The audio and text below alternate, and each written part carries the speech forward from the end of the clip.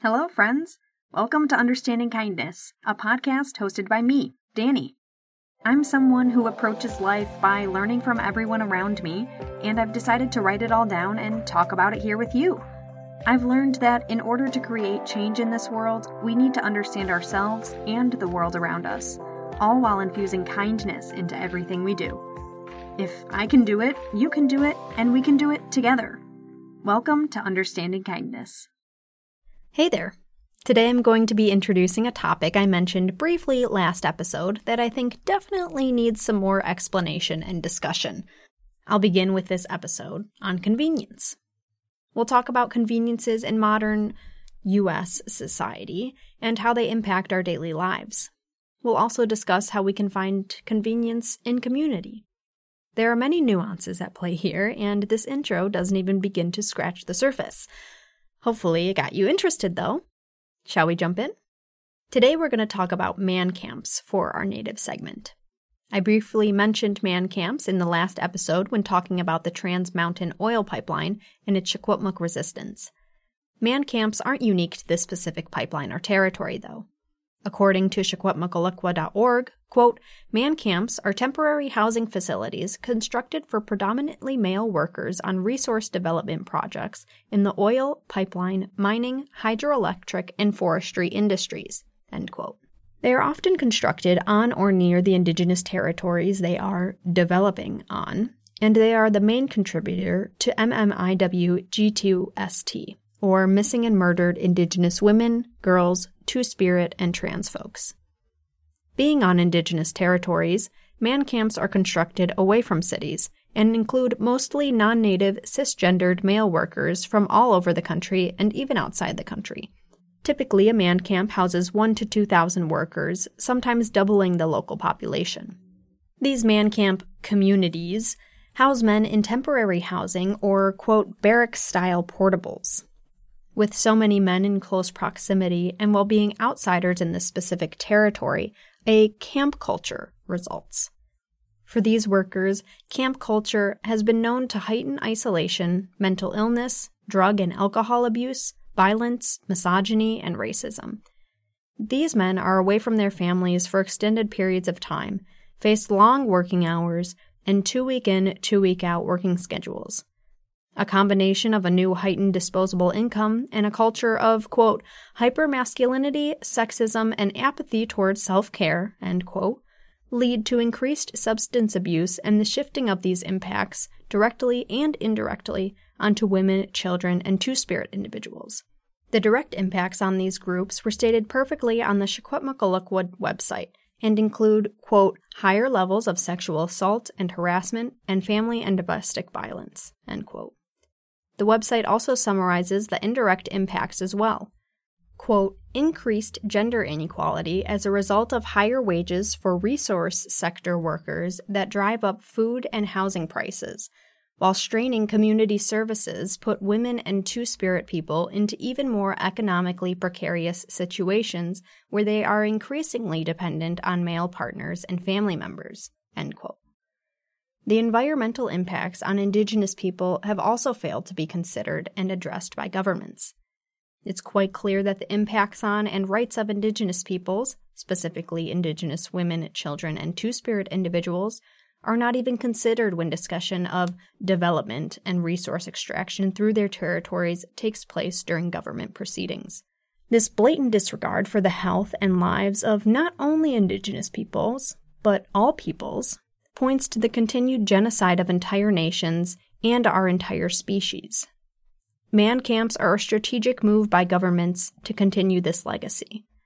To learn up more on man camps, the harm they cause, and indigenous-led resistance to the resource extraction projects that support and supply these man camps, visit SecwepemcUlukwa.org. That's SecwepemcUlekw.org. There'll be a link in the episode notes. A little interruption before we really get into today's episode. I want to announce that all transcripts for all episodes are now available on understandingkindness.com. I recently finished transcribing all of the episodes and put them up on the website. If you'd like to read along with the episodes or are hard of hearing, All transcripts are now available for you at understandingkindness.com. I also want to acknowledge that this episode is coming out exactly 1 year after the first episode. A whole year of Understanding Kindness. I'm overjoyed and humbled that I've continued this for a whole year and that people like you are actually listening. Thank you for your support. Here's to many more. Shout out. Hello there, my beautiful patrons. Thank you very much once again. If you'd like to become a member of the Patreon family, visit patreon.com/understandingkindnesspodcast. We'd love to have you. Alrighty, on to the main topic. There's a lot to unpack today, so let's just begin. Convenience. What is it? Why do we love it? Do we need it? Convenience, according to Merriam-Webster, is, quote, something, such as an appliance, device, or service, conducive to comfort or ease, end quote. Also, quote, freedom from discomfort, end quote. We'll use both of these definitions while thinking about convenience today. Let me pull out 2 words used in these definitions: comfort and discomfort. According to both of these definitions, convenience is a way to make something that is uncomfortable comfortable. I'm sure you know how I feel about comfort and being uncomfortable by now, but I'll review for those newbies here. Simply, uncomfortability is where we grow. Our lives are surrounded by convenience and things that strive to make us feel comfortable. In a society where we aren't forced to be uncomfortable by our living situations, we are perpetually coaxed into the lifestyle of convenience, where life will be easy. Don't want to spend your time cutting up some garlic? Here's a handy little machine for just that purpose, and it does it in seconds. All that time spent cutting garlic in the past can now be used for other things, like work. Don't have time or just don't want to do your laundry? Never fear, there's a service just for that, and you could spend that time saved on some more work. What about raising those pesky kids? How time-consuming. Why not just drop them off at daycare so you can spend your time at work? Before I get too far into the episode, I want to state that I am by no means, whatsoever, blaming any individual for the ways that they try to make their lives convenient and free up some time, even if it is for work. These issues go way, way deeper than the individual. Today's episode is discussing systems and tactics used to create the specific capitalistic society we live in, and even more specifically, in the so-called United States, because that's where I've grown up and lived my entire life. I am merely being blatant here to shed light on the ridiculous realities that this society and culture are based on. As always, this show is questioning things and attempting to understand them at a deep level, so we can be active participants who choose our ways of life, rather than just going with the flow. You may have guessed where I'm going from my descriptions of those convenient time-saving gizmos and services. We tend to spend that extra time on work. Of course, none of that time is actually extra. We all have limited time here. There is no extra of it. So what does the term extra mean when talking about time? You may have also guessed this one too. Having extra time means having time to do things outside of work, or dedicating time that would have been used on things outside of work, like child rearing, to actually working. But why must our extra time be spent on work? Obviously, we need to work to earn money to live. It's quite funny how that is a concept that is just accepted, without any further thought. Well, of course you have to earn money to live. How else are you going to afford rent, or a mortgage, or food, or clothes? We've got to work to earn money so we can stay alive. But think about that for a moment. First of all, do you know any other way to live? Have you ever been taught another way of life? Are you positive there's no other way to live life? Can you be sure that what you've been taught about the other ways of life aren't lies told to you by the current system under which you live? Convenience is something that is sold to us. Those seconds saved on cutting garlic cost approximately $18. That laundry service about $10 per load. And daycare? Gosh, that one could run you up $10,000 a year. And what are we really trading this time saved for? In the cost of cutting garlic, we're probably likely trading some relaxation time.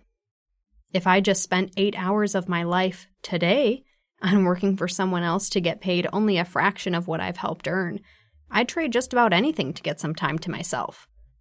The same can be said for a laundry service. If I'd given 40 hours of my life every week to someone else for some money to live, I wouldn't want to spend the only 72 waking hours I have to myself in a week on chores. And that's if I actually have those 72 hours to myself. Those with kids know that almost none of those hours are your own. No wonder we have daycares to substitute us raising our kids ourselves. I'm exhausted just thinking about how much time and attention having children demands on their parents. Now throw in there a 40-plus hour work week? It's no wonder we look for convenience in every aspect of our lives. What if we lived in a society where child rearing was held to a higher level of importance, molding and shaping the minds of our young by those who care about them most? What if our society placed value on spending our time with our children, showing them how to cook, how to take care of themselves, how to interact with others in the world around them? That takes a lot of time and effort, and honestly, there's nothing convenient about it. But what if, in this society, we placed value on community and community support? So even when you did need a rest from cooking or chores or raising the children, there's always someone there who can pick up some slack so you could get some rest, because we understand that everyone needs a break, needs to rest. In a society like that, there could be community work to grow a garden to provide food for everyone, and everyone has a hand in helping with the garden as it's a source of life for everyone. And everyone has a hand in raising the children as they're a source of continuing our species and cultures. And everyone has a hand in the daily chores as they affect everyone. Now, there is some type of convenience in this type of society. To me, the type of convenience involved in a society like this one is very different from the type of convenience we're all used to in today's U.S. society. The convenience involved in community is the community itself. All of the responsibilities don't just fall onto parents or owners of the property. In this type of society, convenience can't be sold as a commodity. It's something provided for the community by the community. It's self-sufficient, and no one needs to sell it to us. We give it to each other. And when it is trying to be sold to us, we can ask why. If we can provide for ourselves, why must we be sold things? In fact, not just why, but how. How has it been sold to us almost our entire lives if we're able to provide it within communities? Let's take a look at it like this. We live in a society where we've put value on an arbitrary piece of paper that we call money, and in a system where the more money you have, the higher your chances of living are. So, obviously, we all need to earn some money to live. Within this society, in the so-called U.S. at this current point, we've deemed that the average work week is 40 hours. So, every single week, we expect that individuals give 40 hours of their lives to live within this society. Now, when you consider that the total amount of hours in a week is 168, and you take off 8 hours on average a day for sleep, you're at 112 waking hours per week. That's only 16 hours a day. Now take out those 40 hours you're spending working, just working, not counting commute time. You're at 72 hours, or just over 10 hours a day on average. Let's say someone works 40 plus hours a week for 40 years of their life. They've given at least 82,300 of their total 116,480 waking hours over the past 40 years to someone else. That's more than 2/3 of their lives during that time. That time could have been spent with their children, with their families, with their communities, with the people they love. If I was giving more than 2/3 of my life to someone else for money to live an independent, shiny, cool life, I'd want to find any way to try to get more time for myself. I'd spend a lot of that money on finding things that will make my life more convenient so I could feel like I have more time just to myself. But it's just that. It's a feeling, really. Yeah, it may feel like I'm really getting to relax when I'm able to veg out on the couch after a long 8-hour day doing something I don't really care about. But I know I'll feel like shit tomorrow from lying down all day and eating snacks. But I also know that I was just too exhausted from that 40-hour work week to have gone on that bike ride or walk in the park instead. I just spent the whole week either giving someone else my time or dreading the fact that I have to give someone else my time. I've got to find convenient solutions to my daily life chores. I'm just tired. And to think, I even could have been spending that time with the people I love. Imagine if we were able to spend more time with the people we love because we didn't have to give at least 40 hours of our lives a week to someone else to live. It seems like we'd be a lot happier. But then again, we'd still have to do all those chores, and we can't provide everything for ourselves. Luckily, when we're with people we love, generally we all take care of each other. Like a community. So if one of us isn't very skilled in growing food, there may be someone else in our community who is a skilled gardener. Or perhaps there's someone who loves doing laundry. There may be people who love children and would love to take on the childcare responsibilities. But perhaps there isn't someone within our small community who knows how to make clothes. How would we get around that without finding a convenient solution like a clothing store? Communities do not have to be completely independent of each other. Trading is a wonderful tool to use because not everyone is skilled at all things, and not every community has all the skills. We can communicate across communities and help each other out when in need. In societies like these, those within the society help provide for everyone else in the society, and societies work together to ensure everyone is taken care of. Our current world is organized similarly to this. However, on a much larger scale, and many, many things are outsourced to faceless societies around the world. This model, though, is based off of ancient societies and ways of life. It's quite helpful to not have to reinvent the wheel. Now, one more thing that I want to mention on convenience before wrapping up here. The type of convenience we experience in U.S. society does nothing for our creativity. As I've mentioned before, our creativity is stunted by things being convenient. Why look for a creative solution to a problem when there's a specific convenient thing to solve it? Nowadays, we have convenient solutions for almost every problem in our current world. Someone somewhere has thought of a convenient way to solve a minute problem, and they've sold it to us. Much of that precious money that we've spent our abilities and finite amount of time here to acquire is spent on those gizmos and services that will make our lives that much easier because, again, we're forced to give so much of our precious time to someone else in order to survive in this society.